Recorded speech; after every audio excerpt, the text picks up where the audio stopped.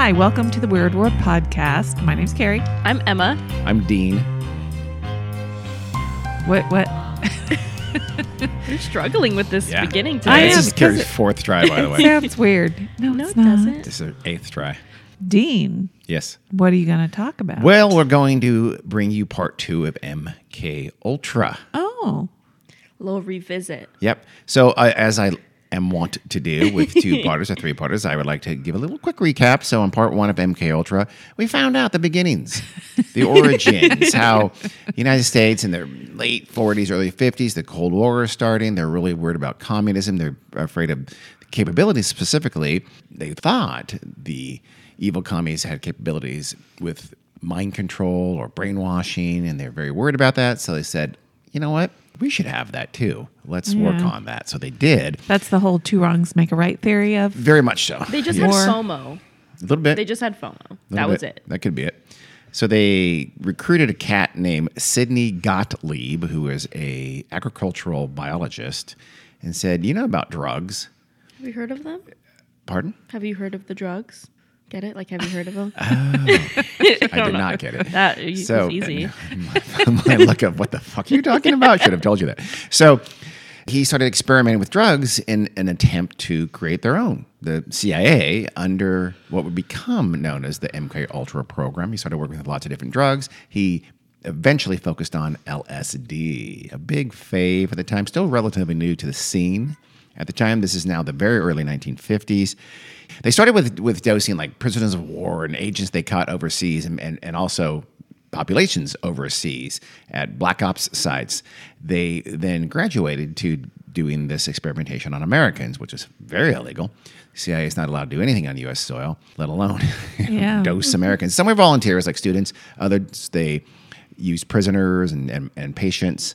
MK Ultra was now beginning to do these experimentations with drugs in attempts to affect mind control and brainwashing techniques on Americans. In part 2 here, we're going to, I guess, start with kind of, and spend most of our time on the lowlights, some of the just horrific things that they did in the name of science / intelligence, I guess. So are we all going to be weeping at the end of this Yeah, I mean, we should even episode? do a little bit of a warning. There's some pretty awful things that they did. Trigger warning, abuse. And again, I think we mentioned this last time, but one of the worst things that happened will be the story of Frank Olson. I'll mention it here, but we're going to treat it in much, much more detail with our next episode, which is specifically on Frank Olson. We'll end this episode talking about the demise of MK Ultra, is revelations about what happened to it in the mid to late 70s, and some follow-up on that. Okay. All right? The highlight reel of the results of these attempts by MK Ultra to affect mind control techniques is brutal, and there's quite a bit. So let's start. The most notorious of one, of course, was I just mentioned, was Frank Olson. Olson, like Sidney Gottlieb, he was an agricultural chemist who found himself working on biological agents as part of the Cold War effort. Part of this, he was part of MK Ultra. He, though, was different from these other folks in that he had a conscience, and he didn't like it, so he got out from under it. But they were having none of that. And so a very terrible thing happened to him. Again, we'll go into that in much more detail on the next episode. What happened to Frank Olson and his fate was obviously terrible. But there's That you don't know about yet. that You'll you have to find can out next probably week. guess what's going to happen to him. I think it's fairly clear. But there was something that was also awful that happened to a guy named Stanley Glickman that, in a sense, is almost more chilling than what happened to Frank Olson. So Stanley Glickman was an American artist living in Paris, studying art. I don't know, going and checking out the Mona Lisa every day, whatever he was doing there. He was painting and Dean's limited knowledge of art. You know, Mona Lisa. Mona Lisa and the other ones. So he was going to the Louvre, and this is 1952. So technically what happened here occurred under Project Artichoke, which was the big precursor to MK Ultra, but it's essentially the same thing. And Sidney Gottlieb was also part of the team, part of this process. So Gottlieb himself was in Paris looking for victims to dose. Through the Which years, is crazy. I know, but he would travel. Jesus. He traveled to Europe fairly regularly. They had, again, the Americans still had, but at this time the Americans still controlled a section of Western Germany. Yeah. And they had a few black ops sites there. So he'd go there and they'd have some folks for him to look at as they experiment on. And, he'd say, I don't know, give him more. Let's see what happens. Let's ask him some questions, things like that. Remember, he was trying to sort of wipe their mind and then kind of rebuild their personalities so they'd be acquiescent or be Manchurian candidate type things, or at the very least be induced to give up everything they knew. About the Mona Lisa. Yes, Like all about the the Mona art. Lisa. What do you think about it? In this case, the art. So what I don't know how intentional it was, but Gottlieb's little group of CIA people found themselves at a restaurant in Paris, and they struck up a conversation with Glickman. I don't know how that exactly started, but it's like, oh, Americans. Maybe you just heard people speaking English and decided to go over and talk to them. Huge mistake if that's what happened. So he's talking with the American agents, all these CIA agents undercover, including Sidney Gottlieb, and the conversation turns to politics. And this is during the Korean War. This is during the beginning of the Cold War. You can imagine an artist, an expatriate artist in Paris, didn't find himself in much agreement with these politically very, very conservative. Except for the whole drug part. Except what? The whole drugs part. Well, he was probably all in for they were the having drugs. wine. I don't know that he I'm was. In kidding. fact, I don't think he was. I'm sure in fact, what happened to him, I'm pretty sure he wasn't. And what you said, Carrie, was actually pretty what's Insensitive? Insensitive. That's it. Pretty insensitive. So the conversation started to get heated. They were getting into an argument. And Glickman said, you know what? I'm out. I'm going to leave before this gets uglier. So he starts to leave. Gottlieb slides over, interrupts him before he can get to the door and says, hold on, Stanley, we don't want to have any hard feelings. How about I buy you a drink as a peace offering, and we'll have a drink together, and then you can go home. So we don't want to live on such bad terms. So he goes to the bar and gets him a drink, brings it over to where Stanley is, standing presumably by the door, and says, here you go. It's on me. Drink up. Stanley does drink up. Unknown to Glickman, but probably what you can guess, and everybody here listening, Gottlieb had dropped a massive load of acid into that Yikes. drink. A lot, apparently, because Glickman had a just horrific trip. He had no idea what he was experiencing. Again, these people, when they're unknown, it was one thing if you go into an acid trip or whatever, any kind of hallucinogenic, and you can expect it. Yeah. You're still going to have a bad trip, obviously. But when you have no idea what's happening to you, or how it happened, or what's beginning, you don't even have an association. Oh, this is the acid. You don't know.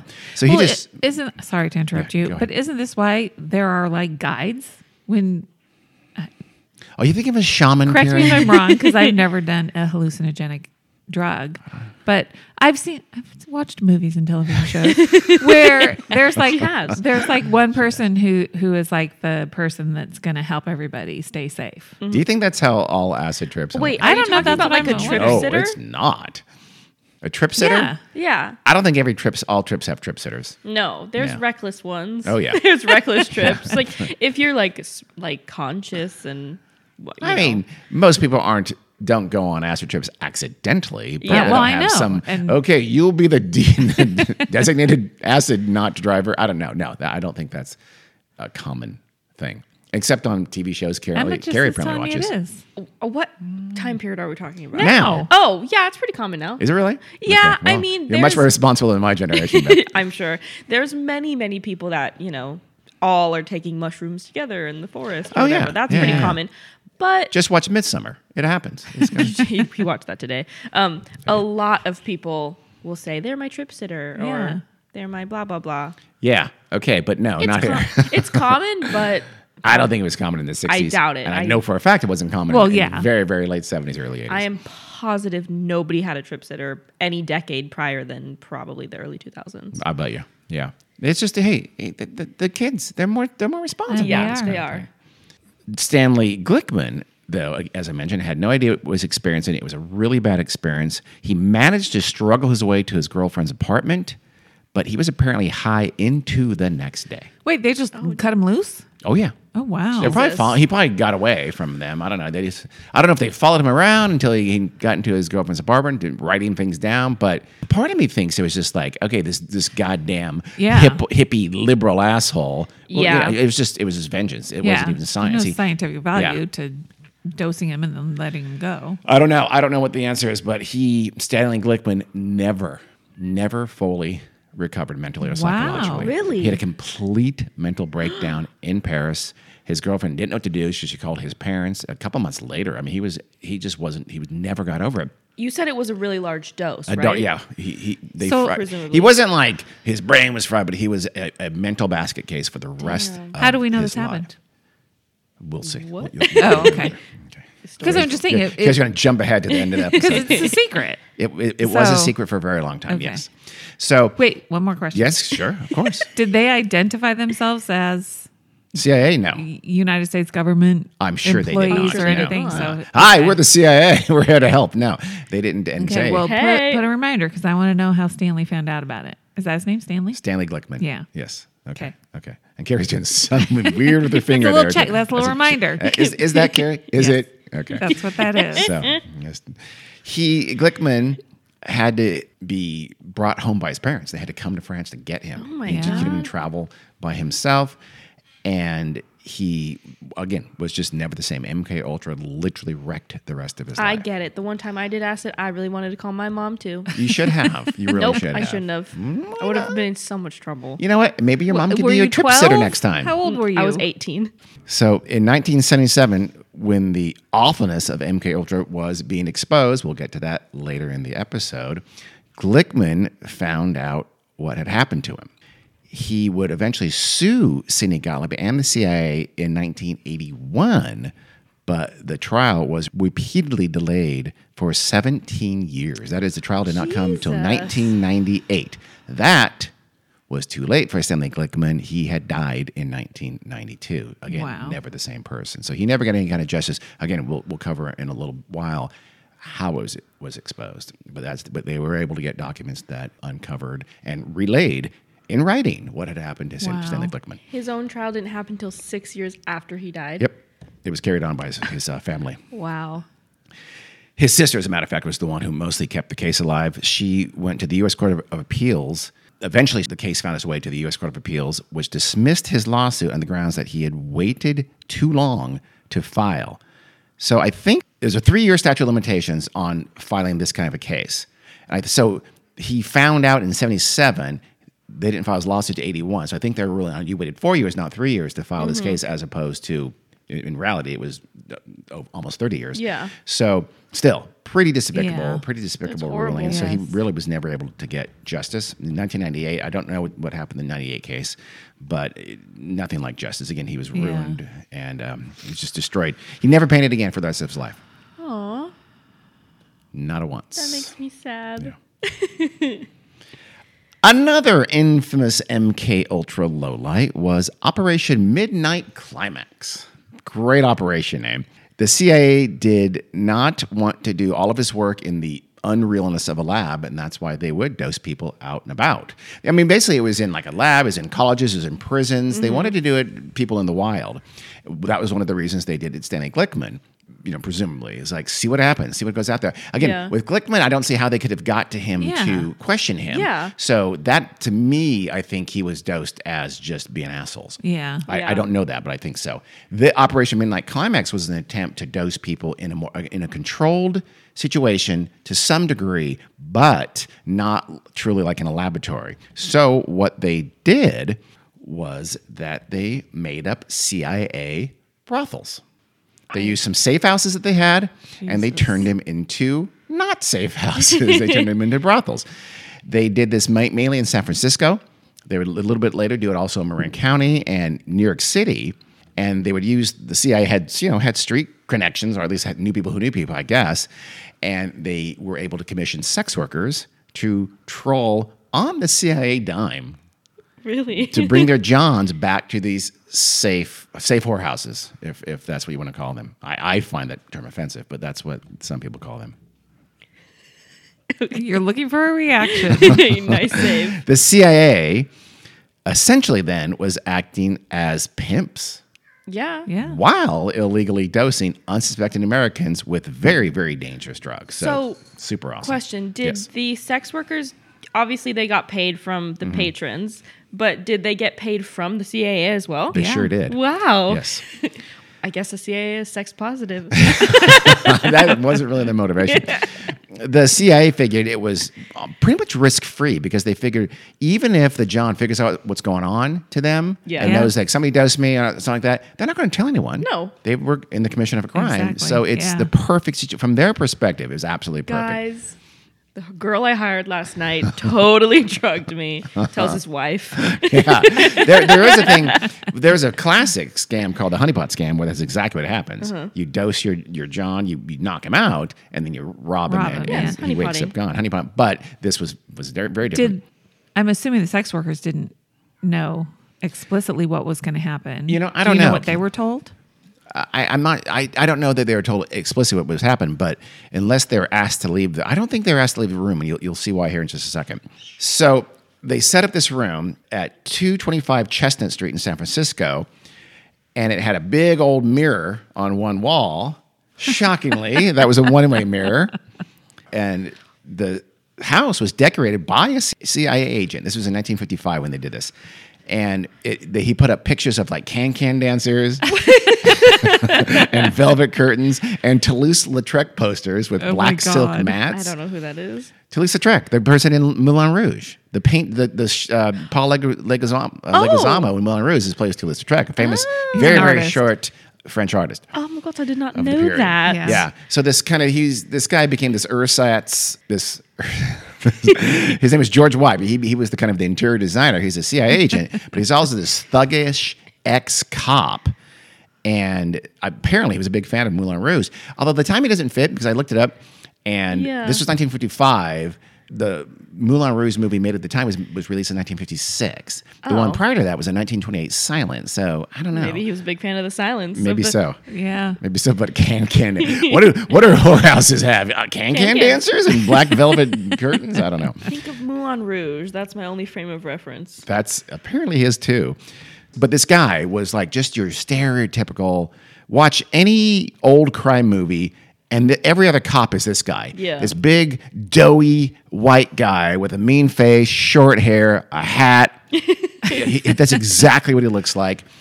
And he was a horrible. He was a corrupt cop, so Yeah. naturally he was recruited by the CIA. Easy pipeline. They're there. always kind of out of shape, but they're not like fat, but they're out of. You know what I mean? You can tell at one point they were in really good shape. but they're not. But they're not anymore. Yeah, and their belts are what about end of the rib cage, but the bottom of the rib right cage, there. their belt Only a couple Yeah. inches away from their nipples. Yes, yes. Like a football coach. Is that guy? Yes. This was him. This was George White. So Let's do some more stereotypes.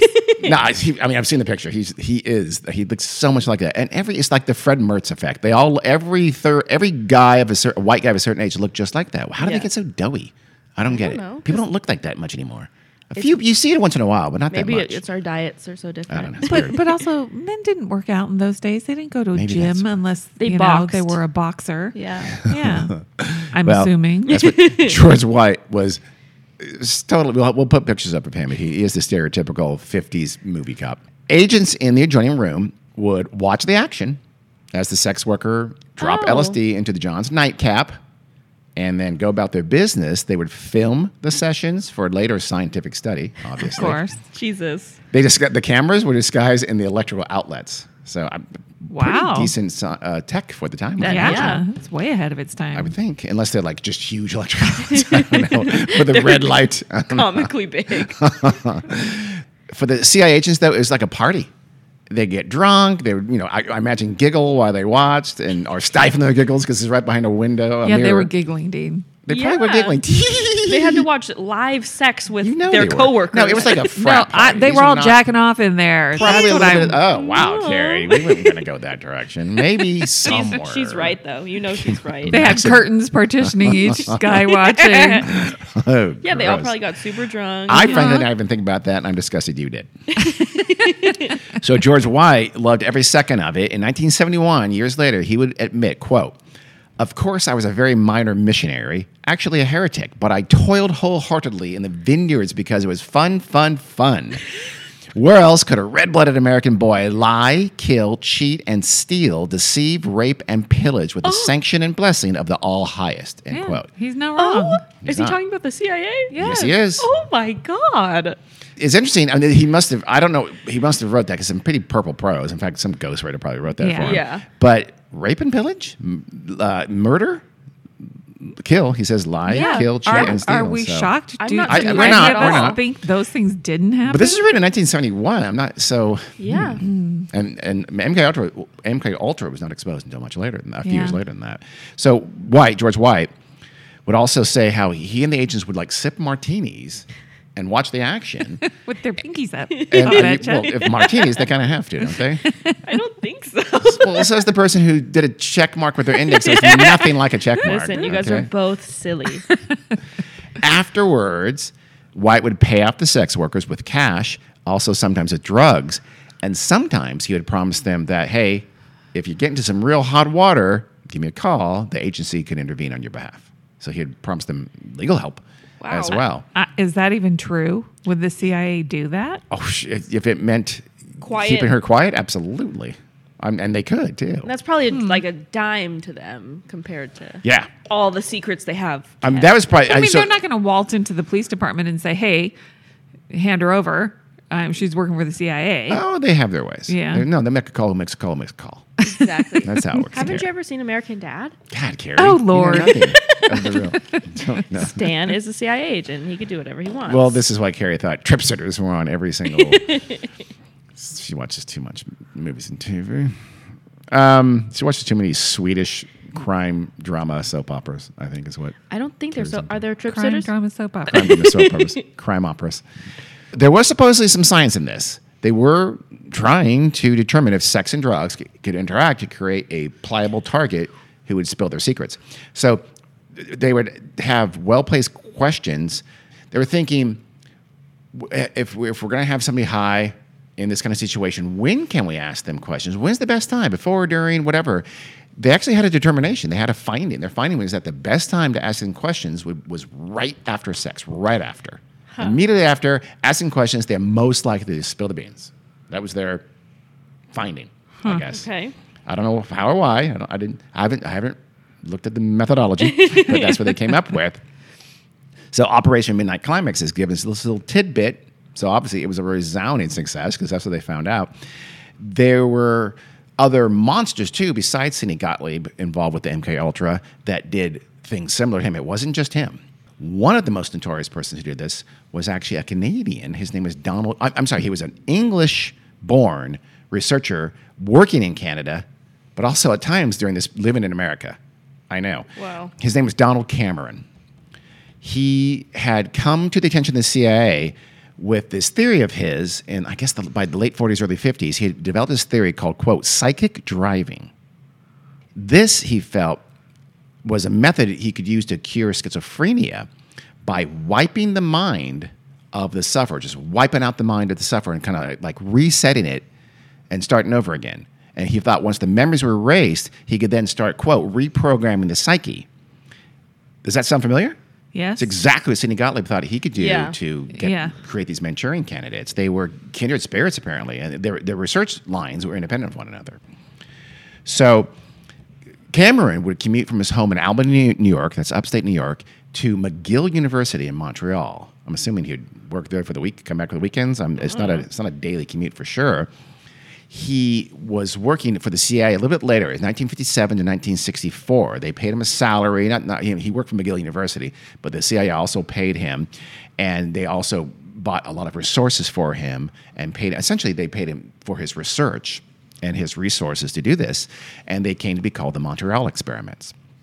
The CIA front group that paid Cameron was called this is awesome name, Society for the Investigation of Human Ecology. Oh. Hey, Mom.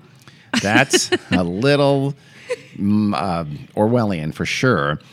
But supposedly, Cameron would always say he had no idea he was doing this for the CIA. He thought it was for this society that was researching the Human things he wanted- ecology? Yeah, human ecology. And they just happened to be Whatever that is. loving his idea of wiping minds with drugs.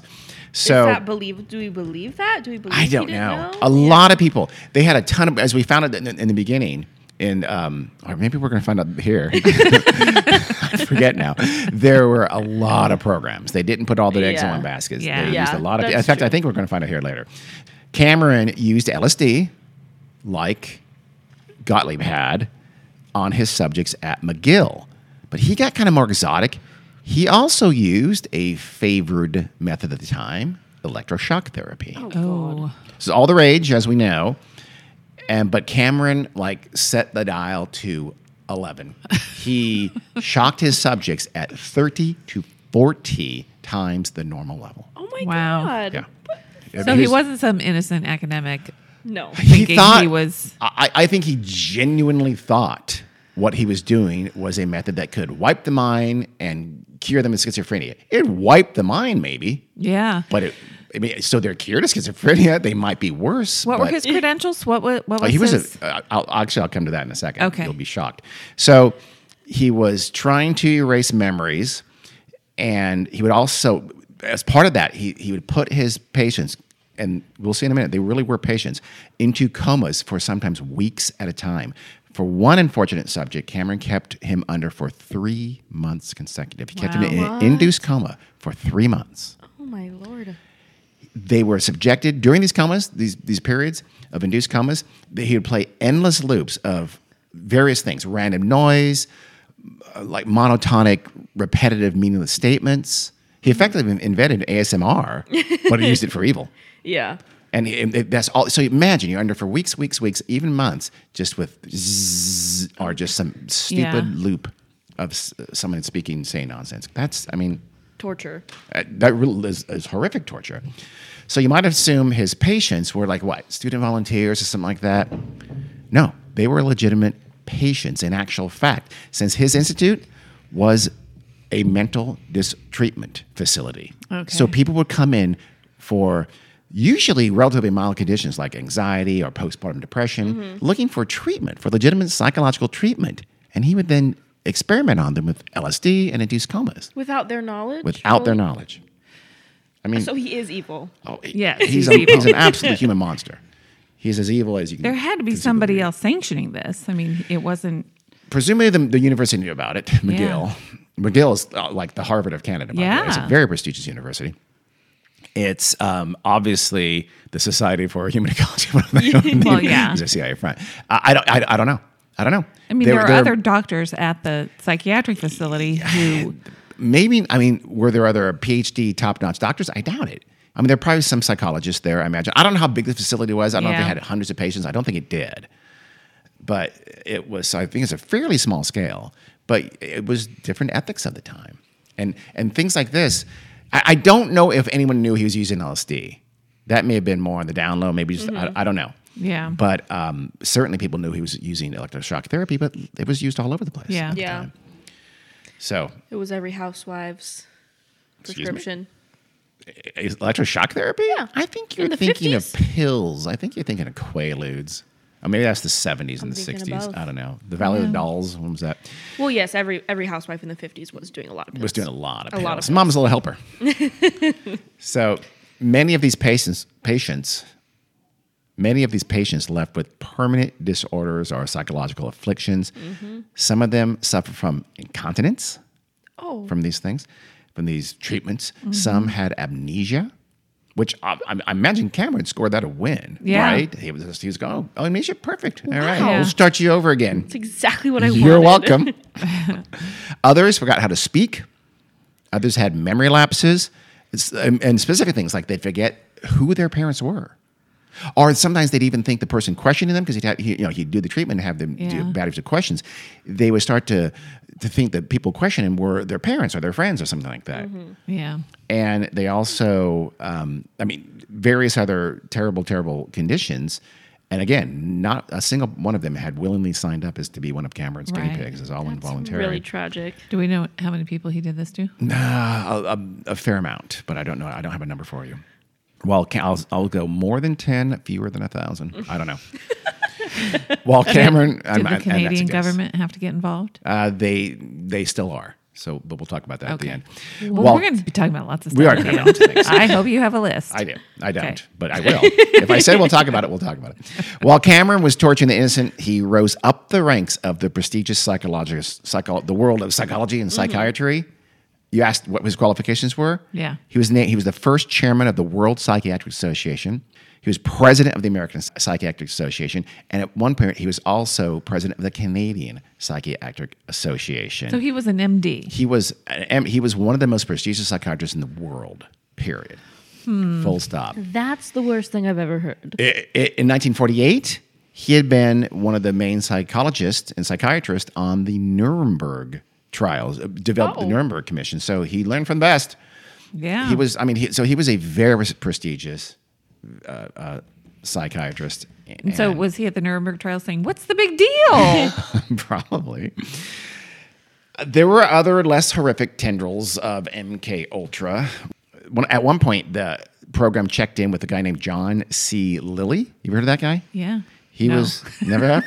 He was the John guy. C. Reilly's He was kind of a semi-famous studier of dolphin-human communication. Oh, is he that guy? He's that. Well, I don't know what you mean by that guy, but yes. but he was known for. He was semi-famous. He invented the sensory deprivation tank to help his studies. I guess he thought that he helped him talk to dolphins. So MK Ultra went to him, heard about this thing, and said, "Hey, we would like to use your tank, I guess, for our acid tripping subjects." Yeah. And apparently, they didn't create any primitive hominid species that went on killing sprees. Anybody reference? Anyone? No one? No Say one? that again? Damn it. Never mind. Forget it. It's a very, very, very vague reference from an old movie. So, if you know it, great. If you don't worry about Whatever. it. You don't have to look it up. I don't care. MK Ultra also branched out to beyond mind control. So they could always be, they're there to help, right? If it involved drugs and things like that they did, the CIA would tap into their expertise for other things other than sort of brainwashing / mind control or things like that. So, for instance, Sidney Gottlieb was involved in the attempts to assassinate Fidel Castro in Cuba and other world leaders that, the CIA found unfashionable, Yeah. unwanted. About Castro, he went to his chemical toolkit and he said, "Okay, I can help you.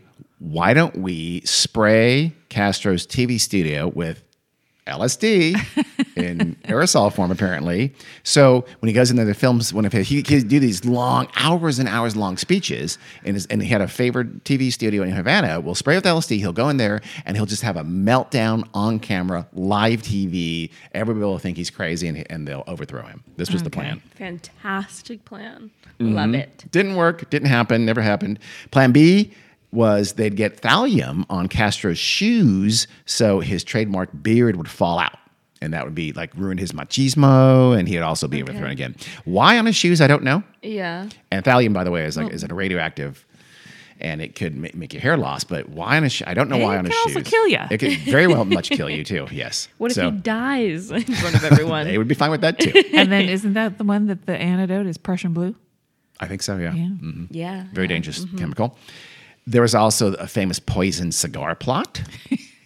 People will know about that. He also said maybe we can From the school of Looney Tunes. seriously, they were going to poison his cigar and hopefully to get it to ridiculous. him. No, try this one, Fidel, El Presidente. They thought maybe we'll poison his wetsuit because he was an avid skin diver. So somehow we can get access to his wetsuit. If they get Yeah. access to his wetsuit, I don't know. Just kill him. And they also tried to poison a fountain pen of his, since I guess he was also an avid letter writer. I don't know. But all these things, I could see Yeah. write with it and then lick his fingers. But then, I'm assuming they said they're going to poison a fountain pen. I don't No, know. because you know how when you write, you always Yeah, maybe put that. the tip on your tongue. Oh, like Name of the Rose kind of Yeah, a thing. I like yeah. it. Kind of. My favorite, though, was the exploding conch shell. Presumably, a CIA operative would put the shell, this explosive conch shell, on a beach, and that Castro would stroll along the beach. He would pick up that particular shell and I guess try to hear the sound of the ocean like Sure. everyone does, and then or maybe pretend to play shell telephone with the hey, you pick it up too. Okay. Hello, can you hear me? And then it would blow up his face. That was the idea. Oh my God. Absolutely foolproof. I'm assuming, though, sadly, that Castro picked up any one of many, many other shells, I'm sure, and not the exploding one, so it didn't work.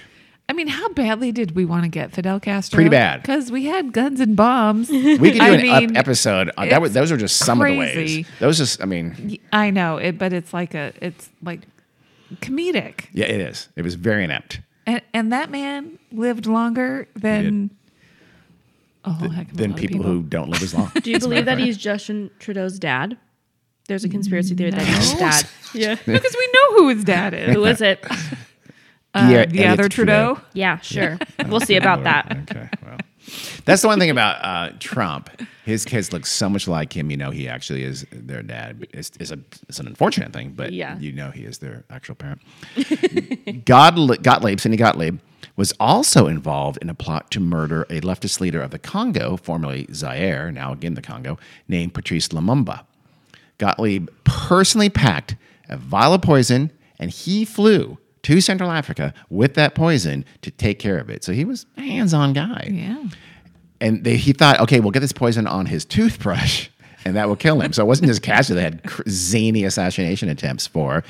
And they just never seem to think about the logistical details. Yeah. How are you going to get it on his toothbrush, dum-dum? Yeah. So he flew it over. He went, this is 1960, the summer of 1960, and he gave the poison to the CIA station chief in the Congo, named is Larry Devlin. And he said, okay, here's the poison. Here's what you should do with it. Go take care of it. Kill Lumumba. The CIA wants him dead. Shockingly, I think, Devlin said, nope, I'm not going to do that. I want nothing to do with your little ploy. And I'm imagining Gottlieb, flew into a hissy fit, but he flew back with nothing happening. So the CIA did not kill Lumumba. Yeah. What happened is that the army overthrew him, I think, later that year, 1960, and then they executed him in 1961. So it didn't end well for him, but he did not die by a poisoned toothbrush from the CIA and from Sidney Gottlieb. So by the early 1960s, I'm assuming it had to be obvious to anyone watching that all these MK Ultra machinations were not working. They had never come up with a good version of mind control or a Manchurian candidate. They were absolutely unworkable, unrealistic, no good results whatsoever. I'm assuming they were still experimenting in LSD into the early 60s, probably just out of inertia, like, let's keep trying. You never know. We're having a lot of fun. I guess. So, and then finally, this program that had started with so many bangs ended with a kind of a whimper. In the spring of 1963, a member of the CIA Inspector General's staff, his name was John Vance, he found out that the CIA, through MKUltra, had been dosing Americans without their consent. He was livid. Damn. He was not pleased. Quick background, the Inspector General's office, every major agency in the U.S. federal government has them, and they're expected to be independent to say, no, you can't do that. That's wrong. So you don't have this sort of kind of internal institutional control. It's almost like the department's, devil advocate's not the right word, but say, no, that's unethical. You can't do that, whatever. It's your internal watchdog that every agency has. And they're absolutely critical. They are the first and best check against bad behavior. And so that's why it was so dangerous, by the way, when, as you might recall, President Trump tried to fire a series of IGs and replace them with just sycophants, political. Say he was able to in a few instances, and that's incredibly dangerous. That office has to be very independent from that, and has to be non-political and follow the law. In this case, it did. John Vance did exactly that. So in 1963, he said, I'm shutting it down. MK Ultra is over. It's doing something that's clearly illegal. We're done with that. MK Ultra and the CIA tried to go to, again, he was the CIA's Inspector General's staff. Yeah. The MK Ultra folks who were running MK Ultra tried to go kind of over his head. So they went to the audit board of the CIA and said, no, we want to continue it. It's too important, national security, blah, blah, blah, blah, blah. In the meantime, though, there had been some new ethical guidelines. And this was now very clearly illegal, more so than it had been, say, the early 50s and mid-50s. And so the audit board said, these are involuntary volunteers. You can't do it. You're shut down. MK Ultra in 1963 was officially over. I mean, presumably they could have continued it with more ethical, the program could have continued, but they would have had it more ethically. Right. Mm-hmm.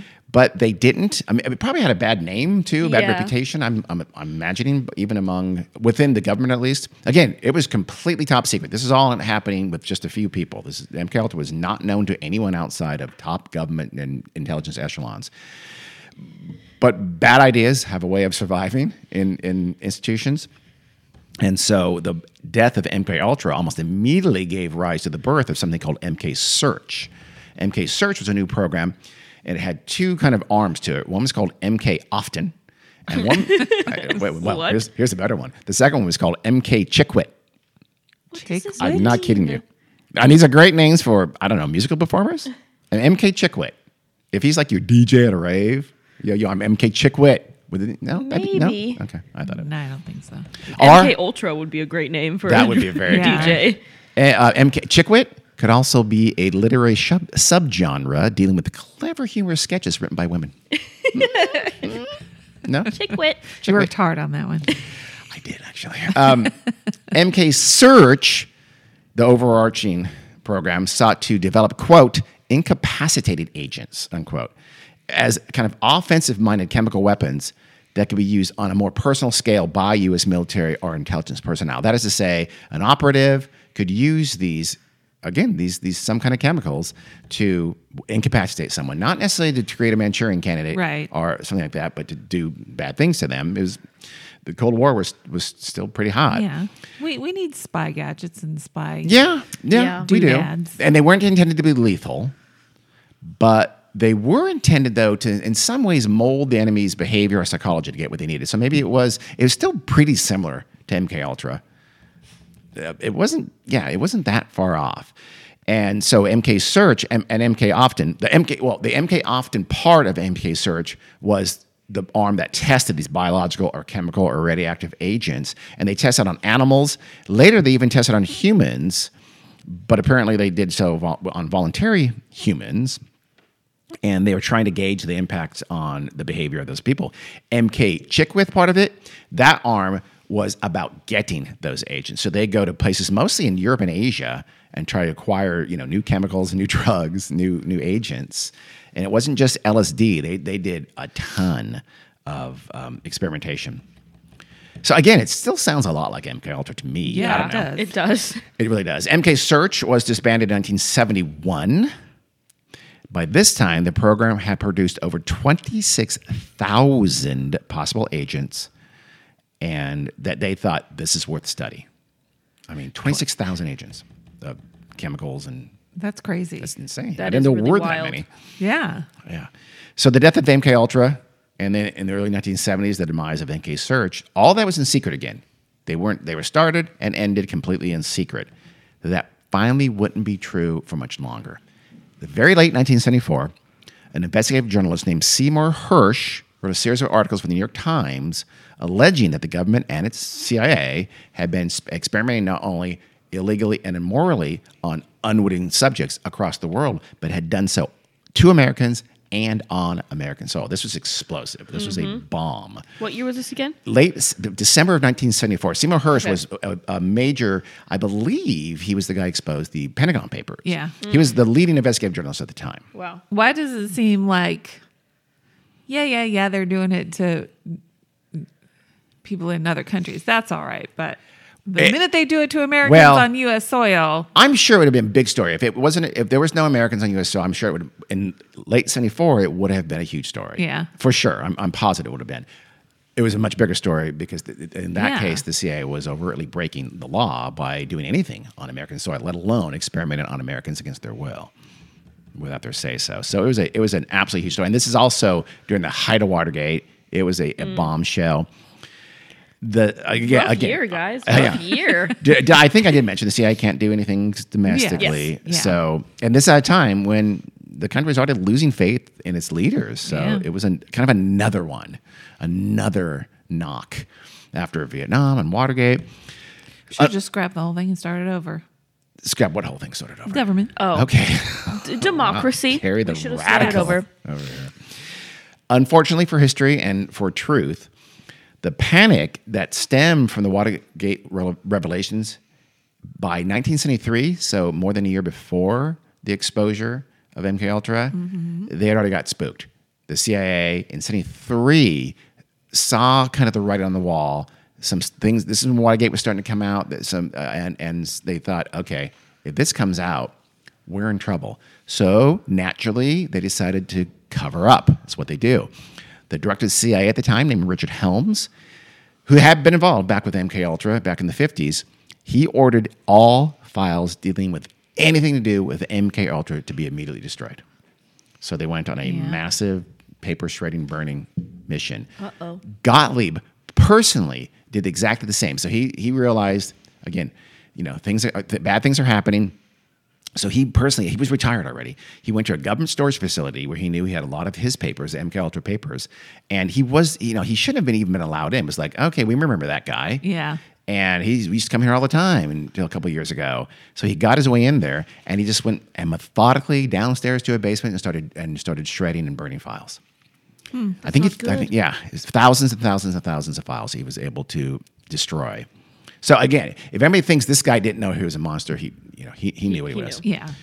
Seymour Hersh's revelations had already given rise by 1975 to congressional hearings, and these were known as the Church Committee. It was named for probably the last liberal senator that state of Idaho will ever have. Idaho is a very, very conservative state now. They had not only a Democrat, Frank Church, he was a pretty liberal Democrat. He was a courageous guy.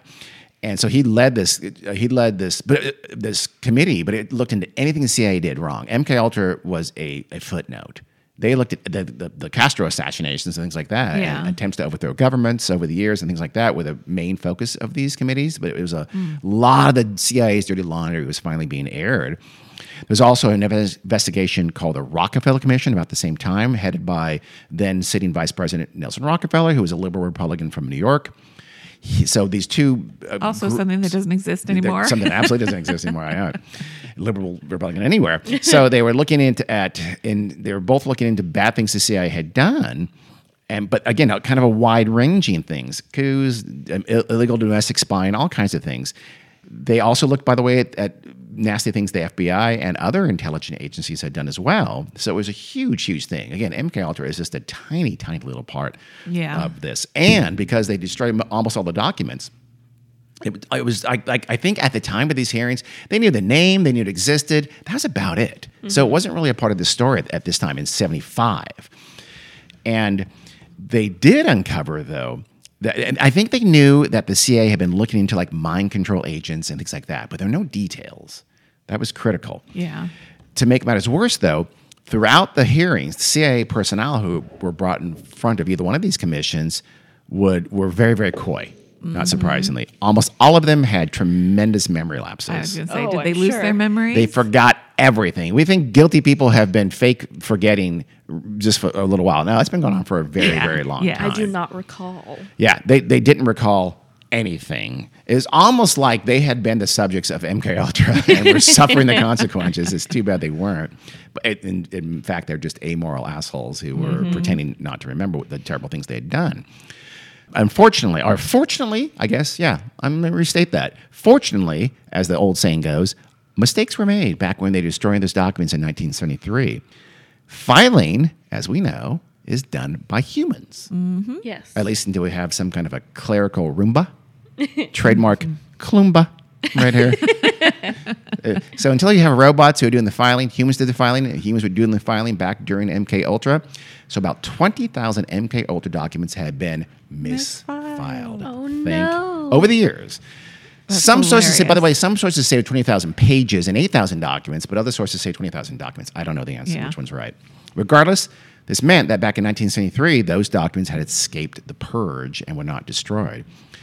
Somehow people found out about this. Probably a tip-off, I'm assuming. I don't know. Somebody's like looking at the old files and, oh my God. I don't know.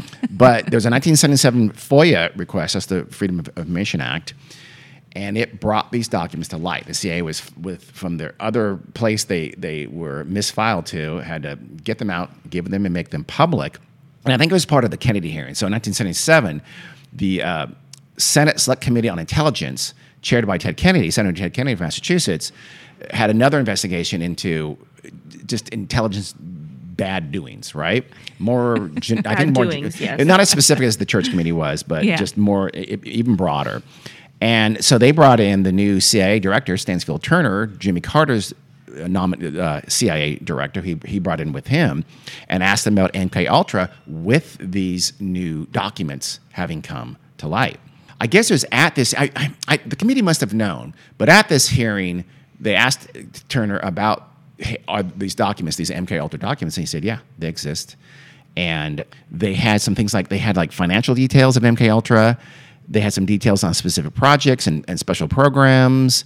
There's a lot more information about like the Glickman case and the Frank Olson case, and there much more. Before they discovered these saved documents, they had like the IG's report from 1963.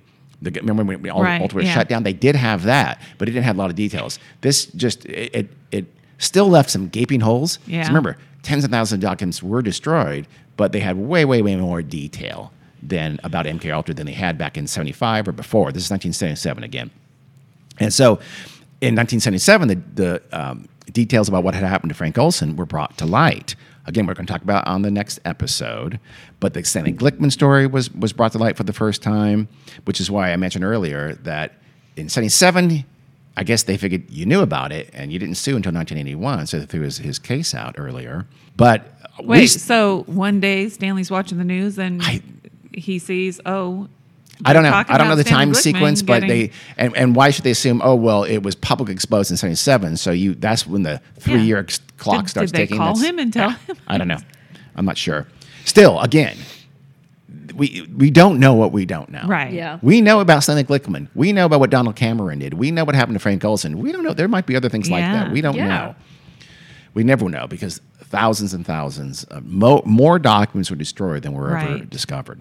So there were settlements for some of the involuntary participants or their families, but there's very little actual justice.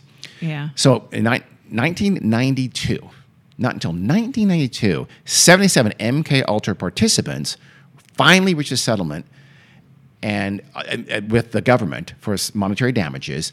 Lots of others, many others, were unable to because they're unable to prove that they had been participants. Right.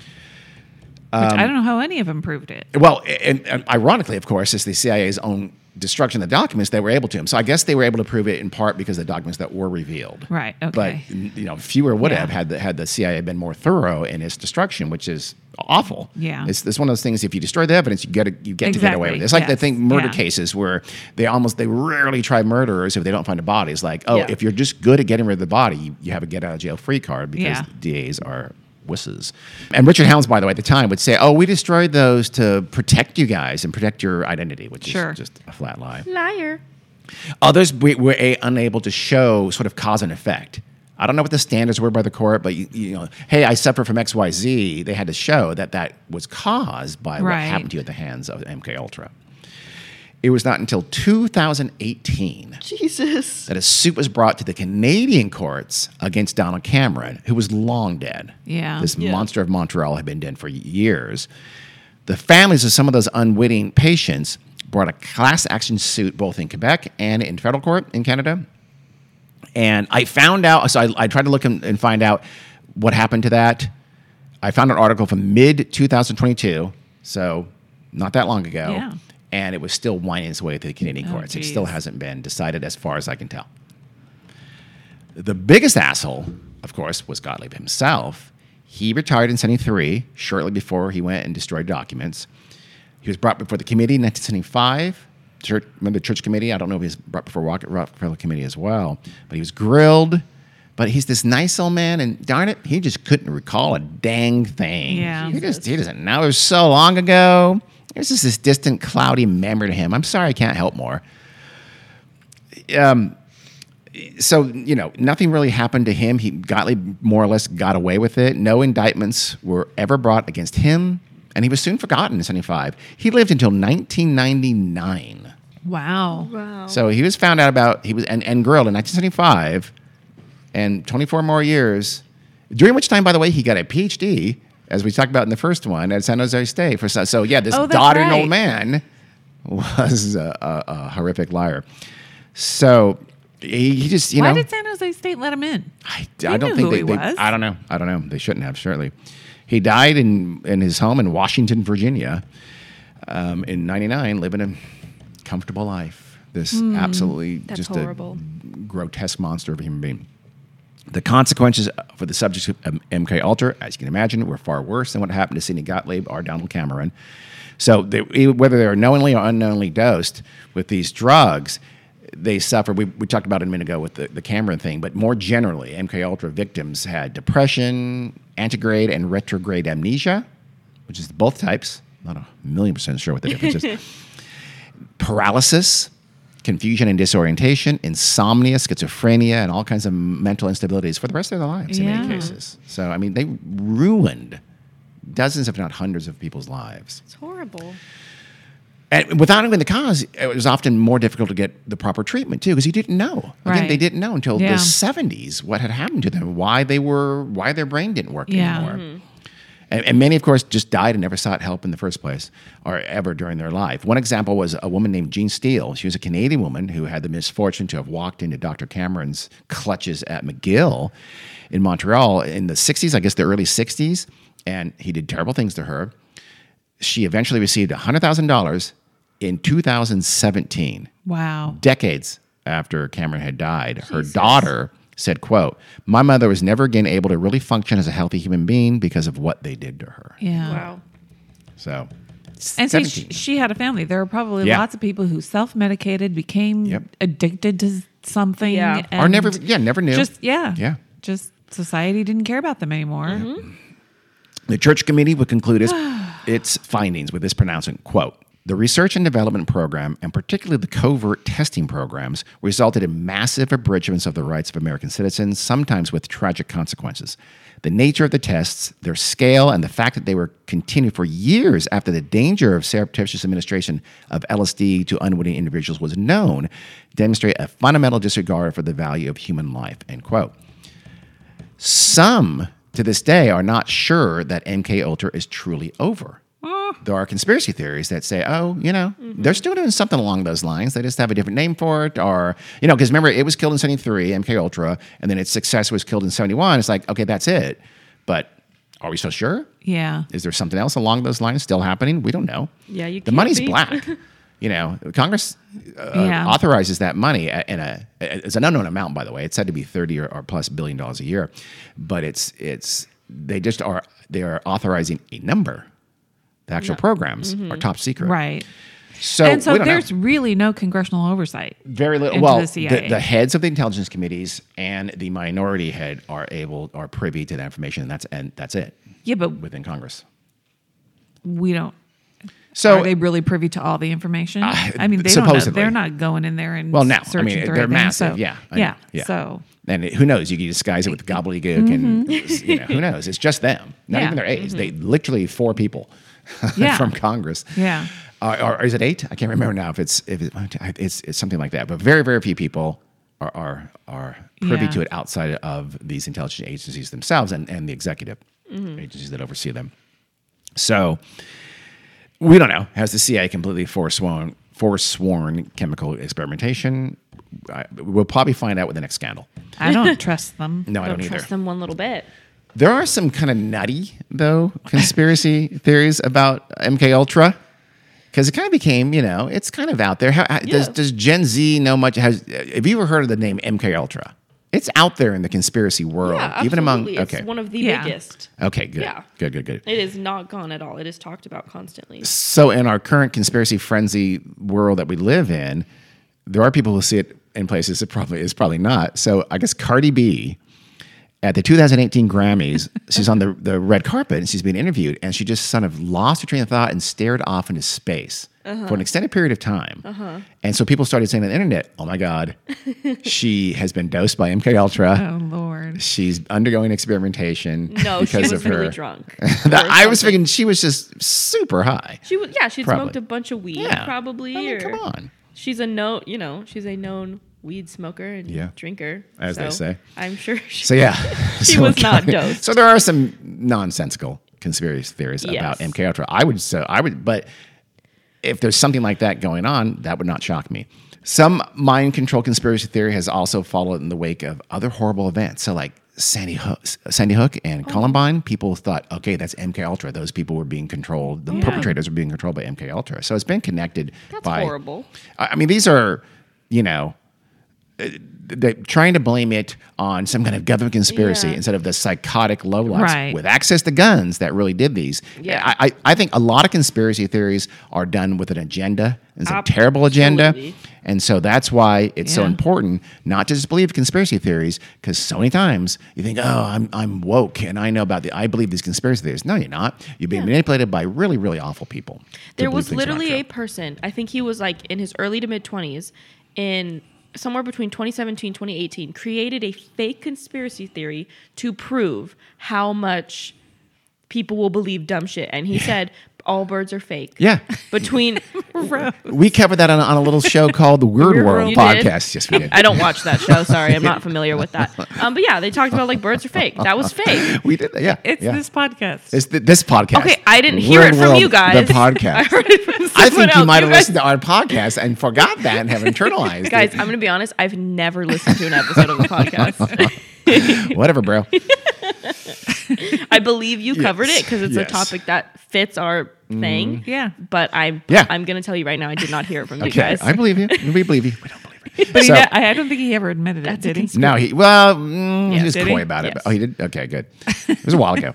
Some people use MK Ultra to say, "Oh, look, that's a conspiracy theory that proved true," and I'm going to quibble with that Yeah. because for that to be true, you have to have that conspiracy theory not somewhat fully formed before it's exposed. And Right. you know, just It was saying the exposed government's first. doing Yeah. bad things is not good enough. And then when you find out the government did bad things, you say, "Oh, see, told you." That's Yeah. nonsense. So it's not a true conspiracy theory because there wasn't an MK Ultra conspiracy theory Yes. prior to its revelation. So Yes. no, sorry. If you were to say a conspiracy theory could be they're still doing it, and if in 30 years we know they're still doing You know, it, then even that, sure. if you just throw shit out, are you really revealing? You know, you have to have some reason to say it. Otherwise, you can throw stuff out. You can do like psychics, like fake psychics predict things. You predict 20 things. Mm-hmm. If one turns out to be true, you say, "Oh, look, I hit it." No, you didn't. You guessed 20 times. Yeah. So yeah, I need, like, if someone said the CIA is using LSD on involuntary subjects in an attempt to, we think something like mind control, something like that, and you said this in 1955 or 1965,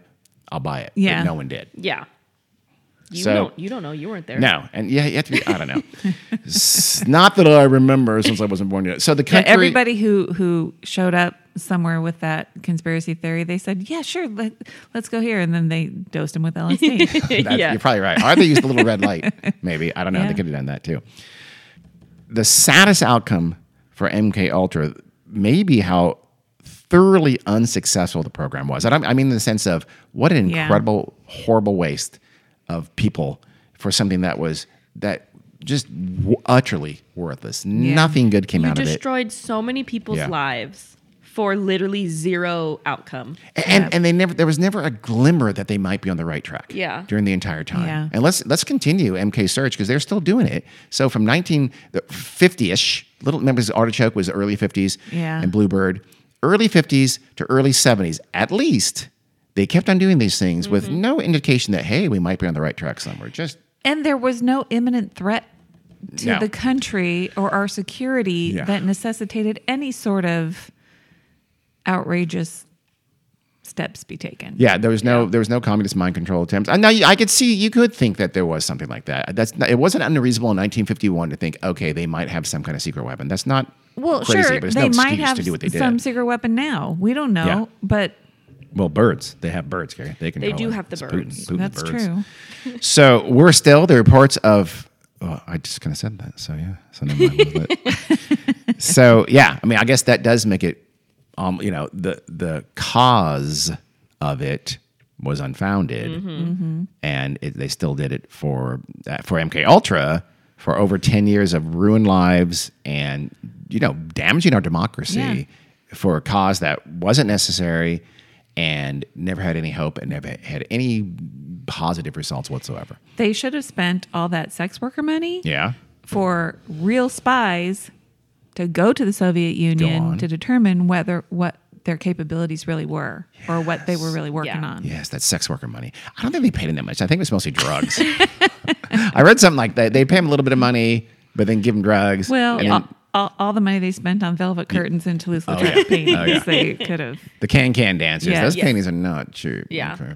So that is the story part 2 of MK Ultra. Its ultimate demise, if it indeed is completely demised. It's a real word. So if you were Demood. already disappointed in the good old US of A, we just Really just I mean, ruined it. you can see there are little glimmers of hope. Like they had more ethical standards by the early '60s and actually backed them up, and they did shut it down in the mid in the it was exposed further in the mid '70s and was brought up, but and there was some embarrassment and settlements. But it was we'll talk about Frank Olson next time, because a similar situation kind of happens there with respect to Frank Olson's family seeking justice. Yeah. I still don't trust that people are still acting ethically Yeah. No, I wouldn't be within the surprised. CIA. It would not surprise me at all. I don't Yeah. trust any American government body. Wow. Now I you don't. sound like a MAGA. I trust the DMV. The DMV. but Carrie that's it. trusts the That's DMV. as far as I go. And, And I defend them every time somebody trashes yeah, them. yeah, she does. Okay, She's a big sure. fan of DMV. I'll say I like the DMV too then. Okay. I find them obnoxious, but no, I'm kidding. So that is MK Ultra. Nice. Next episode, we will bring you the Frank Olson case. It's a pretty. We'll have to give a warning for that as well, because he's a complicated person, Yes. and it's a complicated story, but with a tragic ending. All right. Thank you. Thanks for listening, everybody.